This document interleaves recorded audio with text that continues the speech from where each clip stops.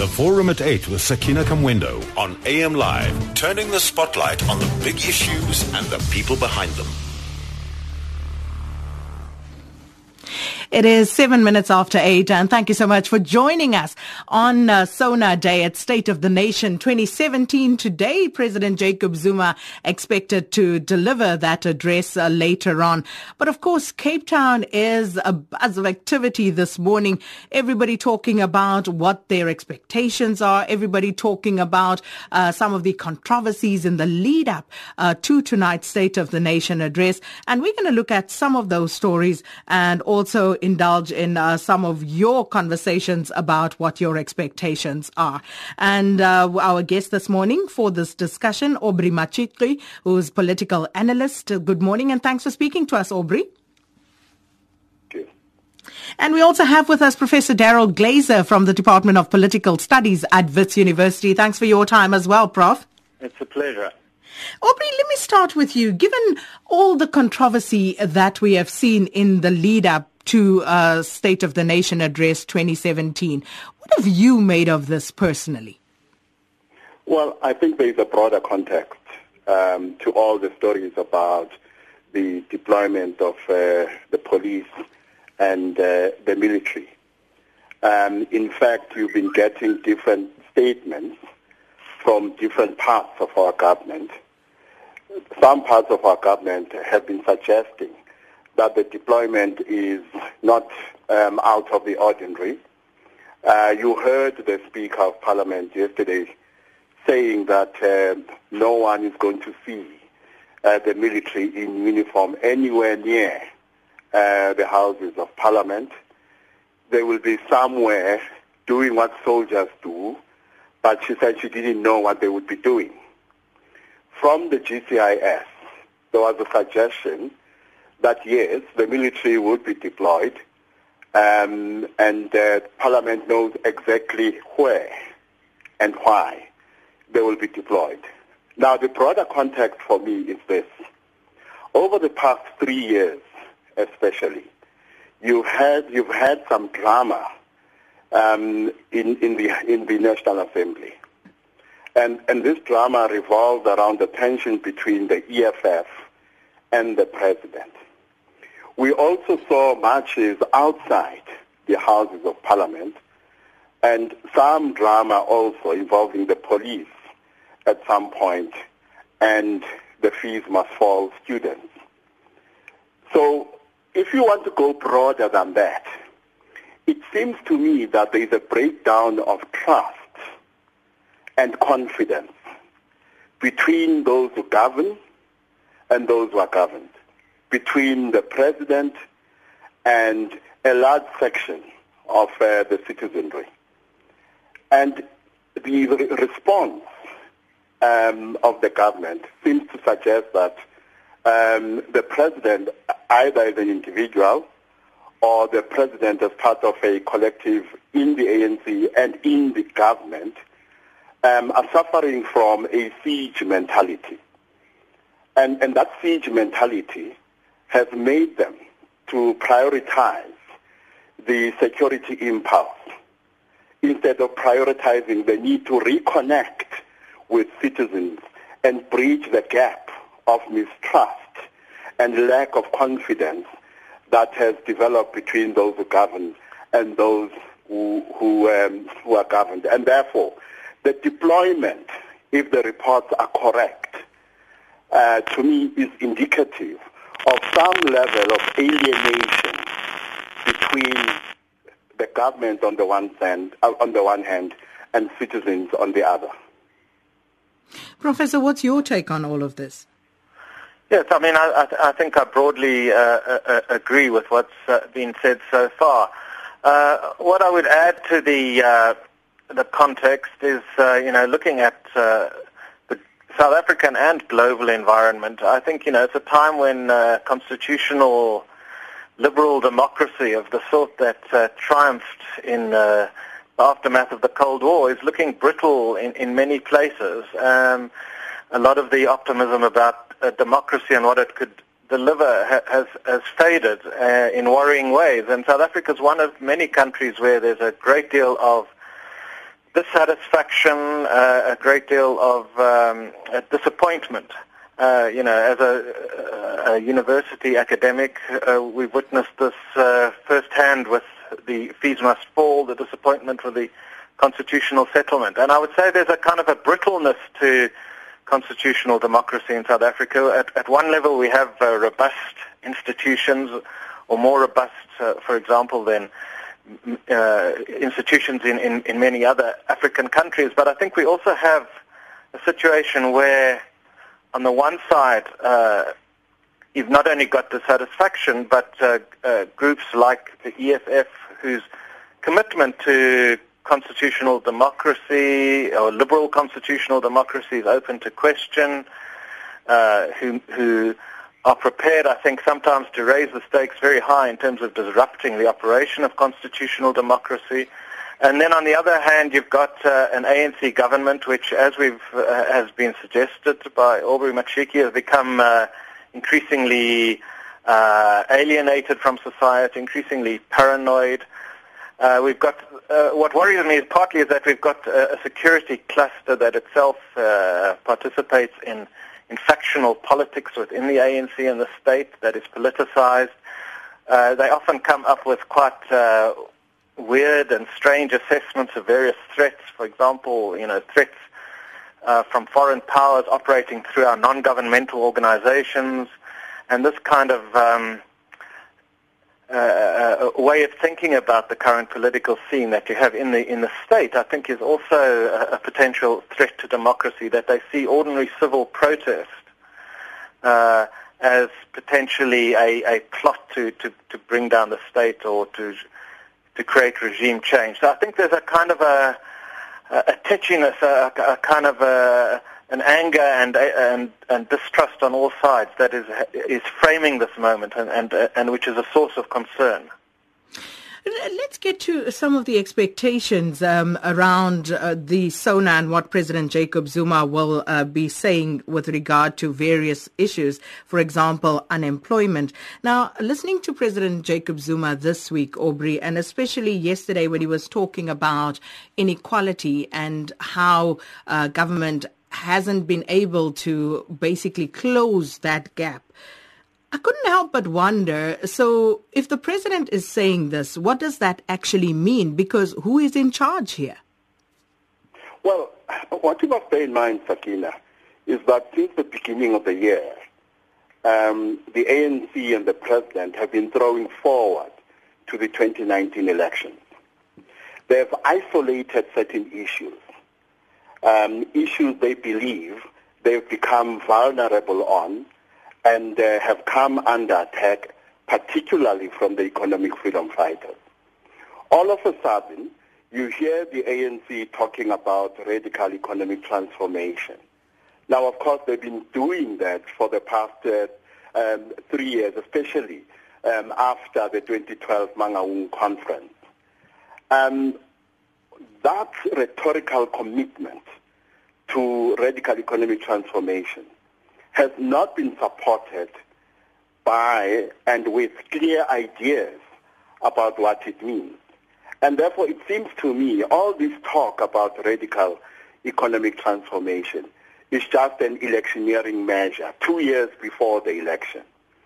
They are also foregrounding the issue of land reform and foregrounding the issue of race. In other words, the ANC and the president are foregrounding issues that they believe the opposition, particularly the economic freedom fighters, will attack them on in the lead up to the 2019 elections. Of course, the more they highlight these issues, what they are highlighting are their own failures as a government and as a ruling party. Because the question they must answer is, why is it that 22 years later, these are the issues the ANC is still talking about and is not even giving a report card about what it has achieved with regard to these policy areas? So why they might believe they are highlighting issues on the basis of which they will either stave off a flight of votes to opposition parties, or increase their electoral fortune. What, in fact, they are highlighting, as I said, are their own failures in government and therefore the failures of the post-apartheid state. But I think what we must do is to distinguish between the state of the nation and the State of the Nation address. These two things are not the same to me. It seems to me, especially over the past 3 years, that the president stands up to deliver the State of the Nation address, but the State of the Nation address that is not properly aligned to the state of the nation as understood by South Africans, particularly those who are working class and those who are poor. And therefore this gap between the State of the Nation address and the state of the nation is going to be a problem for the ANC going forward, especially as we approach the 2019 elections. So, Professor Glaser, on the score of unemployment in this country, which is a huge problem, definite scourge, and one that has to be dealt with effectively. How do we do this? What can the president and, of course, government, more broadly speaking, what can be done to reverse this tide, given that our economic growth is currently at 0%? We flatlined. So what do we need to do? How can we change this? Well, it's a very complicated question, which economists themselves debate. Part of the problem is that South Africa started the post-apartheid period already inheriting high structural unemployment. And we haven't ever really cracked the high unemployment problem. Even during the Mbeki boom, our unemployment remained very high by international standards. And of course, Zuma's coming to power coincided with a global collapse, and since then there's been global economic stagnation. South Africa hasn't been able to escape this. The economy's never really gone back to a high growth path, and we need high growth to arrest our unemployment problem. There are a variety of reasons why South Africa has the kind of high unemployment it has, relating to poor educational levels, relating to the various factors which make for a high level of capital intensity in the economy, a tendency to employ machines or invest in capital rather than in labor-intensive sectors. Some sections of our manufacturing have, for example, textiles, have suffered from exposure to international competition, from China in particular. So there are a wide variety of problems, and the solutions to them are debated. For example, the question of whether creating a minimum wage is going to generate increased demand and growth, or whether it's going to result in further aggravation of unemployment. This is still a highly contentious matter. There are things the state can do, but there are also limits to what the state can do. There are underlying forces that are in play. I think one of the problems of the Zuma years has been that the Zuma government brought together a coalition of people who, broadly speaking, expected policy to move to the left under Zuma. They expected a more state interventionist kind of regime, and they expected a more effective addressing of the kinds of inequalities which it was believed on the left that the policies of the 1990s had aggravated. But in fact, what we've seen under Zuma is a lack of decisive economic leadership, a lack of clear economic direction. We've had lots of declarations, including declarations in successive State of the Nation addresses. We've had promises of radical economic transformation, but we've lacked decisive leadership, and indeed we've had this persistent problem that Zuma himself has never seemed to be profoundly interested in policy questions. But the ANC undoubtedly is going to, and Zuma is going to stress the whole question of radical economic transformation, because the disappointment and dissent in the country means that, and the recent losses of the ANC in the local elections means that the ANC, in order to maintain its dominant position electorally, it simply has to make these kinds of promises. Whether it can still make them credibly is an open question. And, just talking about why government hasn't been able to implement these policies, what to your mind are some of the more pertinent reasons for that, Professor Glaser? Well, I think that part of the problem is that all sorts of social actors in South Africa, not only the government, have failed to come to an agreement, a social pact, if you like, or social consensus about the way forward in the country. The National Development Plan, which was one of the important initiatives of the Zuma period, was meant to chart a way forward. It indeed tried to bring together a great deal of expertise in devising a way forward, and it was meant to be a kind of a development state agenda around which everybody could unite. But in typical South African fashion, we haven't united around it. In fact, one hears remarkably little about the National Development Plan. The left in particular felt that it was a continuation of neoliberal and very technocratic kinds of policies. And I think one of the things that happens in a successful development state is that the state, capital and organized labor are able to come together around some kind of common purpose. Many on the left, quite understandably, are very unhappy about the deep levels of inequality and poverty that remain in the country. Many of them still harbor the hope that we can break through towards some kind of non-capitalist alternative. You still hear references to this in the rhetoric. But the fact is that there's no radical non-capitalist alternative on the agenda. And so what everybody really, realistically speaking, has to be trying to do is to find a way of making our capitalist system operate in a more rational and humane and socially responsive way.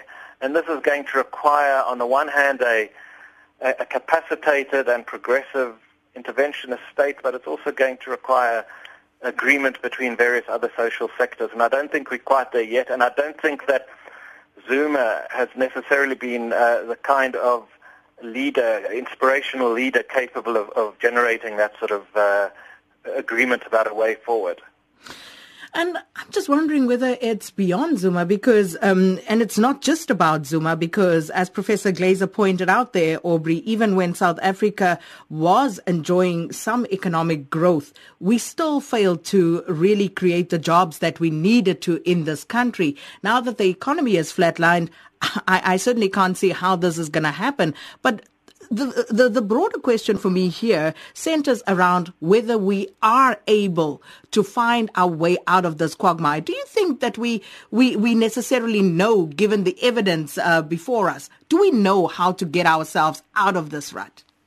Well, first of all, this economic rut is a global phenomenon. But it is not always helpful to universalize the problem. So we need to understand, yes, that the economic crisis we face is part of a global crisis. But we need specific solutions that are specific to our own conditions that are a product of a unique history of apartheid colonialism. When you ask the question, can we get out of this? I'm reminded of something I have had cause to say repeatedly over the past month, that if the solution is the ANC and its government, you can't talk about solutions without talking about, first of all, the capacity of the post-apartheid state, and secondly, the capacity of the ANC government, and thirdly, the capacity of the ANC itself. The problem, however, is this. There are lots of solutions that are being thrown at the ANC and the ANC government. But these solutions are being thrown at what I have decided is a three-legged elephant that is being asked to run like a four-legged lion or a four-legged cheetah. And for me, that's the main problem. There have been opportunities, especially during the first decade of democracy, especially during the presidency of Nelson Mandela, when Nelson Mandela enjoyed oodles of moral authority, not only in South Africa, but in the whole world. And the ANC itself at that time enjoyed high levels of moral authority. That was a window of opportunity for the ANC to adopt radical measures that yes, would be unpopular with those economic interests that were dominant during apartheid, which are still dominant today. But that window of opportunity has closed.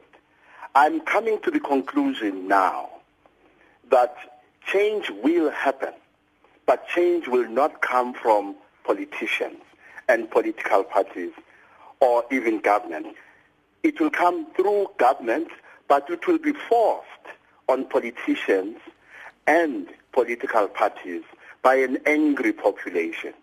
So I am beginning to give up on the hope that the solution will come from politicians and political parties. And I'm gravitating towards the conclusion that it is ordinary citizens who will pressure politicians and political parties and therefore government into adopting radical measures to change the direction both the country and the economy are going. And just before we come up to news time, I just want to run through one or two of the messages coming through from our listeners. Tammy Zeda says, all the social actors have failed to come to agreement on common purpose, quoting Professor Glazer there. But why is this so? Why haven't they been able to come together, Professor? Well, I mean, a part of the problem is obviously that we're a divided society. We've got a white minority that is still, on average, vastly wealthier than the black population, that still has a vastly higher per capita personal income. So, and then you've got a black majority which, to varying degrees, despite the impressive growth of the black middle class, is still bearing the brunt of poverty, inequality, and unemployment. So that creates already a basis for various kinds of social division between those who've got vested interests in maintaining aspects of the existing system and those who want to change it. But I think it goes beyond that, because it's not only about these underlying social interests, it's also about ideological differences, it's about factional differences within the ruling party, the scramble for resources, the undecided question about, exactly what the radical transition and radical economic transformation is meant to entail, what the policy should be, for example, with regard to public ownership versus private ownership. For quite a while, the whole issue of nationalization was on the agenda. This one of the problems is, whatever decision one makes about, nationalization of certain sectors, what one is languishing with in South Africa is a situation of uncertainty that is inhibiting investment. So there's a lack of decisive direction one way or the other. So I think it's a combination of underlying differences in terms of social interests, but also ideological and factional differences, and the scramble for resources.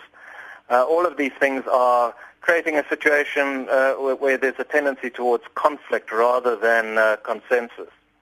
Well, our pre-SONA discussion this morning on the Forum at 8 will continue. We'll also give you an opportunity to join in and share your views. 0891 104 208 is the call-in number, 34701 for SMSs, and you can tweet or Facebook us at AMLive on SAfm using the hashtag AMLive. Sakina Kamwendo on SAfm. It's 25 minutes before 9. Thanks for tuning into the Forum at 8 and speaking about what our expectations are. What are your expectations for tonight's State of the Nation address? And just looking at some of the comments before we take some calls. 0891 104 208, by the way, is the call-in number. Ephraim says, my ANC government is disconnected from the people, and the evidence of that is losing all the big metros and deploying the military. Thorny says, I won't pin my hopes on Zuma's SONA 2017 lest I suffer a heart attack too early and deplete my medical aid funds. This one from Tami, did Madiba not enjoy moral authority because of influence? And then Kwame Nicol says, the scramble for resources is where the problem actually lies with the ruling party. They care less about the poor. Mambisa C says, Sakina, please inform the professor the alternative to capitalism is already on the table. Mr. Matlaela says, I totally agree with Aubrey. Solution lies in revolutionary movements on the ground. And then this one from Andile, who says you're making assumptions, but always great. Krishandu says, Sakina, for me, SONA means same old news after 22 years. South Africa needs a new government. Erna says 20 Rand per hour, and you talk about radical transformation. What is radical about that? Leadership is old and they've run out of ideas. Play Music M, SONA 2017 is just a waste of taxpayers' money. And then Hlengi Bengu says, Sakina, we can never solve our problems without changing our economic system. Any measures are basically distractions from the truth. Maria Petane says, my SONA 2017 must cover items are racism, black and white, fiscal inequality, including the minimum wage issue, #life Esidimeni, and Zuma's resignation. And there's another one here from Lionel who says, radical policy changes cannot be implemented because we are beholden to discredited ratings agencies. And speaking about being beholden, because there is that sense, Aubrey, that we have a government who are not in charge of the economy and as such are beholden to those who do hold the levers of money. What's your view on that? Well, I mean, Naomi Klein talks about the shock doctrine and talks about the fact that when societies, countries, economies are in a state of crisis, they become susceptible to the adoption of measures they otherwise would not adopt. And the same applies to South Africa at the moment. We are going through a social and economic crisis. And we have become susceptible to the adoption of measures we otherwise would not adopt. For instance, when it comes to economic planning and management at the moment, we only have one bullet point: staving off a ratings downgrade to junk status.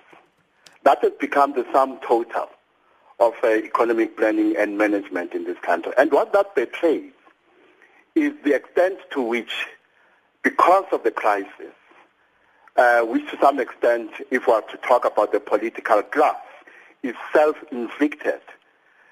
To some extent, we are in a situation where our national sovereignty has been compromised. And therefore, to some extent, our economic policies in the foreseeable future will be written by economic actors such as ratings agencies and international investors. I want to take a few calls at this point. 0891 104 208. Felix is in Nelspruit. Good morning, Felix. Yes, morning. Welcome. Thank you for taking my call. Hello? Carry on, Felix. Okay, yes. Actually, the State of the Nation is supposed to be about the state of the nation. And according to my own belief, the State of the Nation at this moment is that we do not have a president. And the person that is parading himself as our president, Jacob Zuma, has been declared by the Constitutional Court that did not respect, uphold, and defend our Constitution. And therefore, we cannot have a State of the Nation address when we actually do not have a legitimate president. Except we have a legitimate one, there's no need for a State of the Nation. Okay. Thanks so much, Felix. Lost you there. Sandile in Durban, good morning. Yes, Sakina, how are you? Well, and you? I'm okay, thanks. Sakina, firstly, I want to touch on the issue of the State of the Nation address. This is where the country is expecting a lot from the president. And to actually have people saying, no, we will be questioning the legitimacy of the president. Don't you think maybe it's kind of boring now? And the fact that now we have come to this far. They had the whole year last year. None of this was happening. We only see these things only and only during the State of the Nation address, where the entire nation is expecting to hear a lot from the president. We are discussing the issue of the land. We want to hear what's the plan of the government moving forward, how we're going to be getting back our land. Now, if we're going to have people who will come and say, no, the president should not touch on these issues, we at the ground, as the masses of the people, at the ground level, are the ones who are suffering the most, while these ones who are enjoying the very same benefits are busy fighting the president when he's speaking. It's really unfair to us, the citizens. And again, if you look at the Donald Trump inauguration, look how the soldiers were deployed, look at how the American army was deployed there, close to 15,000. Now here in South Africa, it's a mere 441. And again, there is an outcry in the country. Now it's as if knowing exactly what's going to happen there. Really, I think we are being unfair to our own president. We are being unfair to our own country. The citizens that are looking forward to hear from the president. Thank you so much. That was Sanile and Durban. So those two calls, presenting two views of the issue of the president's legitimacy and, of course, what the EFF was talking about as well. Professor Glaser, what's your take on that? Well, the question of legitimacy is a complicated one. Legitimacy is not just one thing. I mean, Jacob Zuma is the legally elected leader of the country. He is chosen by a freely elected parliament, and he's in formal terms the president of the country. And I think it's dangerous to deny him the right to occupy that legal position. At the same time, he has operated in ways that have alienated vast sections of the citizenry, and which go considerable way to explaining why there's such a lot of anger and unrest in the country. And I think the fact that the president has a formal and legal legitimacy doesn't mean that the public is not entitled to draw very sharp attention to the frankly corrupt and dubious way in which the president has operated over much of the last 8 years and even before he came to power. So I think we have a problem of a deeper kind of lack of trust in political leadership, which ultimately becomes a threat to political stability itself. And a big test for a relatively young democracy like South Africa is how well it's able to manage that kind of anger and distrust. On the one side, a healthy democracy should be able to accommodate social protest. It should be able to should show itself as responsive to demands coming up from the public. On the other hand,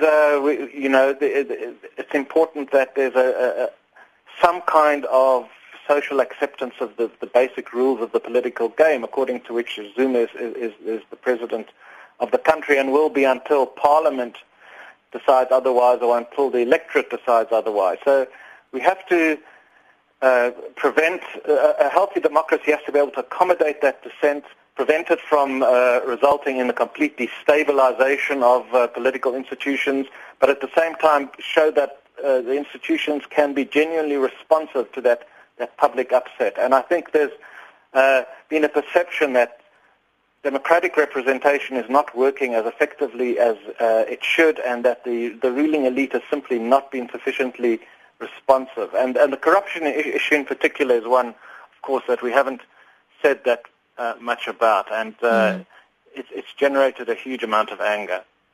Aubrey, your take, given that the EFF is pretty clear on what they feel about this particular situation and not being there to listen to President Jacob Zuma? Well, if we look at the reports about the deployment of the police and the military today, that deployment is a function of the gap between self-perception and how the president, his government, and his party are perceived. So that gap is occupied by growing levels of securitization. The second thing is this. There is an interplay if you look at how ordinary South Africans are in increasing numbers beginning to respond to the president. There's an interplay between a global phenomenon and a domestic phenomenon. At a global level, if we look at Brexit and the election of Donald Trump as the U.S. president,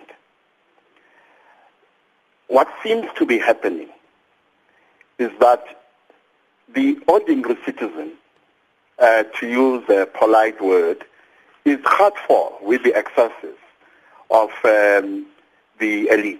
And by the elites here, I'm talking about both the political class and the economic class.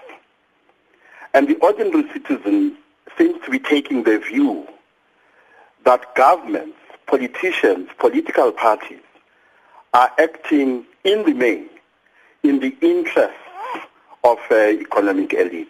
And that is why sometimes I wonder whether politicians should not be paid their salaries should not be paid by the private sector instead of being paid from the public purse.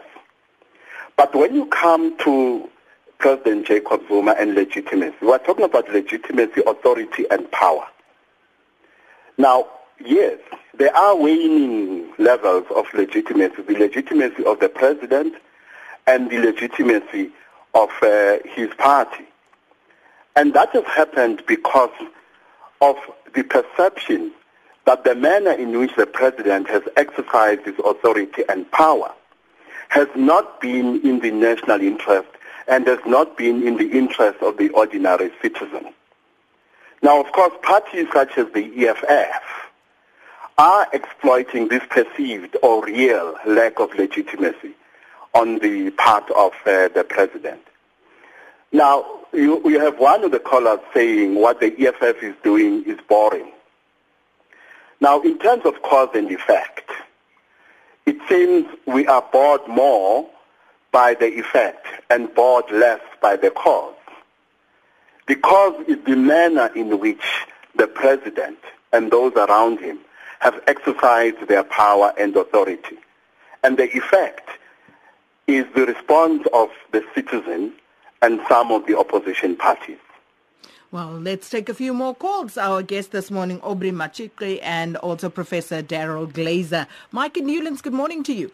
Hi, good morning to you, SK, and welcome to Cape Town. I just want to comment quickly. It's a slightly different question because it occurred to me I have an opinion, but, I haven't really got over the fact that our president stood up in Parliament in the NCOP and told us that live on TV, he lied to us and said that the public protector had not asked him a question. We found out 4 days later he, in fact, had been asked the question for 4 hours by the public protector. Zizi Kodwa lied on your show when he promised Colin Mayani would come on the show. He never did. Kebi Mapetso lied on your show, is a lie. We found he lied in court, and even on your show, he got very upset when you questioned whether, in fact, what he was telling you was correct, but we know he's a liar. The Minister of Mining lied to us, and that hasn't been dealt with adequately. David Maletso, he told a big lie in the press conference and then went to Parliament and told us a complete opposite story. So what I'm getting at to the panel is why, how much weight are they going to place on anything that the president says? He is a liar. He's been found to be a liar. And I don't really know what the fuss is all about, because he can say whatever he likes. And tomorrow he can go off and do exactly the opposite, and we'll never be any the wiser. And all this airtime we're spending on this would actually have been a complete waste of time, other than, of course, being very interesting and a great show. So my question to the panel is, how much weight are you going to place between truth and lies on anything the president says? I'm going with about 20. I'm going to generously give him 20% of truth and 80% lies. Thanks so much. Thanks, Bye. Mike and Newlands. Charles, you're also here in Cape Town. Good morning. Good day, Rowena and Sakina and your guests. My take is, Aubrey was speaking about the perceptions. I mean, we've constantly bombarded by this white capitalist media that is feeding us. The calls in that is come to your talk shows and in general, it's this perception what the media is feeding. But we, the democratic citizens that voted for the ANC and wanting this government to succeed, we're not fooled by these perceptions. And the fact is that you're mentioning that the perceptions, constantly of the perceptions, if you listen to the callers, it's a position that, you heard that they basically getting paid to phone in and giving the perception, so the narrative is in the audience mind. But my take is, Mr. Zuma is our president. He's democratically elected, and I'm telling and encourage the president to continue with the good work. No matter what negativity, we've got a great country, and I believe we can make it, at the end of the day, a successful country. Thanks. Thanks so much. That was Charles in Cape Town. We're going to take a break. When we come back, we'll continue taking a few more calls, and then we'll get our panel to respond. Sakina Kamwendo on SAfm. Well, we are having a pre-SONA discussion on the forum at 8 this morning with Aubrey Machitli and Professor Daryl Glazer, and taking your calls, reading your messages. Before I take a few more, this one says, Jimmy Manye, ANC Youth League and Union should praise Mayor Mashaba for what he's doing. Another one from Mageba and Pretoria. If ANC has not even today fixed the parliament rules to stop EFF disruptions during SONA, then they must forget to rule the country. They must surrender to white superiority, the DA. Colin says, I would like to hear Zuma say that he is going to retire and learn to swim so that he can spend more time utilizing his fire pool. Joe in Pietermaritzburg says, don't you think our judiciary is overloaded? What do your guests think? It will bear the pressure, or will it be able to bear the pressure, or will it eventually collapse? Nick in Hilton says, the only statement I want to hear from Zuma tonight is his immediate resignation, but I don't think he knows what the word means. And Kizomba in Pretoria says, so the professor is saying the West is not using liberal democracy for neo-colonialism and using NGOs as agents of influence and regime change. Well, regime change is the American and EU policy. That's from Kizomba. And from Facebook, Pete Mtimde says, my expectations about SONA, I'm hoping the president will touch the progress that the Rural Development Department has made since it was established, and I appreciate for him to do that. That's from Mount Frere. Spusiso says, everything he has said before has not been forthcoming, so I'm not expecting anything new. Same old, same old. Can't wait for the ANC rally afterward. Now that's going to make waves. And then Ahmed Allah Salah Alam says, do we have to believe this man when he has lied so many times, including an oath? Zuma is delivering the SONA for the sake of delivering it. He knows we know what is contained in the statement and not really the state of the nation, but tactic to defend him. Mike Ray says, I want to appeal to Baleka Mbete to harshly deal with EFF in Parliament. They violate the Constitution every day by encouraging people to occupy vacant land. And Begi Gama says, I expect the media will continue their anti-ANC propaganda whilst promoting DAEFF, but I also expect Zuma to give us timelines on land appropriation and an end to racism. Let's also just hear from Henry, who's calling us from Cape Town. Morning, Henry. Good day, madam. I'm calling from Cape Town. Look, I have serious reservation on the issue of 400 soldiers on Parliament, really. You cannot keep the whole country listening to this type of discussion. When the French president is speaking in France, the whole area is closed by the police and by the army. The same with the Russian president, the Chinese president, the U.S. president. And you have only 400 soldiers in the Parliament, and you're making a fuss around it. And if there is any terrorist attack there, who's going to protect the president and the Parliament? Really, we cannot be kept every single day. It's like we are assisting to the anti-government show where every single commentator who comes is about negative about the government and the ANC. I'm not an ANC supporter. I've got no interest in ANC. But you cannot keep the whole country listening to like a symphony of anti-government and anti-ANC on radio every single day. You've got to bring people who also think outside of the box. Aubrey and others, they're all always following the trend of the written media. This is not right. we listen to a radio, we need to listen to different opinions, different understanding of the politics, not always bashing us with anti-ANC, anti-government. This is not correct. You know, the radio is for all of us. We need to enjoy it. We need to listen to intelligent input. And I'm blaming also you guys from the SABC. You have only people who can speak against the government. Every single morning, we are subjected to a song against either the ANC or the government. You've got to create people, a pool of people who bring alternative, intelligent opinion on radio. Really. Who would you like to hear? Who would you like to hear on the radio? Who would you want us to bring? Look, madam, I'm not employing people at SABC, but I think that you are mature enough. No, that's not what I'm talking about. I'm asking which guests. You're talking about alternative views. You'd love to hear different views. Who would you like to hear? Look, I'm just a simple listener of SABC, but what I'm listening is not joyful. But I'm trying to satisfy you. I'm asking you. Who would you like us to bring? Maybe your boss can have a big panel of intelligent people. Like who?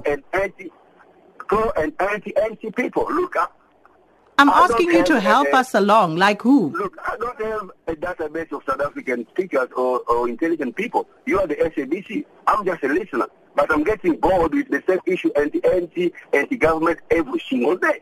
Okay. You know, it is boring. We've got to have alternative and intelligent debate. We can't just be subjected to this type of bashing, really. Okay, thanks so much for the call, Henry. And that's the other narrative. Blame the media for whatever is going on. There's quite a bit of that going on, not just in South Africa, but worldwide. And I'm not sure whether that is fair. I asked Henry, I gave him an opportunity. Tell us who you want us to put on the radio. If there's a view, someone you would like to hear, tell us who it is. There are no holy cows here. We'll bring anyone onto this platform. But let's respond to those comments. We only have about a minute and a half, so we have to wrap it up very quickly. Aubrey, let's start with you. Well, I mean, Henry and Charles are more or less saying the same thing. I agree with Henry. South Africans must be exposed to a multiplicity of voices, especially in this age of alternative facts and fake news. Now, of course, he creates what I think is a false dichotomy, that if you have a particular view, you are intelligent, and if you have another view, you are not.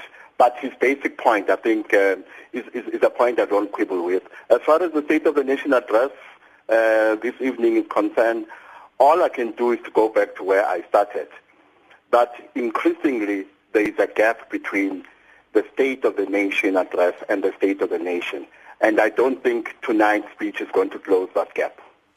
And Professor Glaser, your parting shot?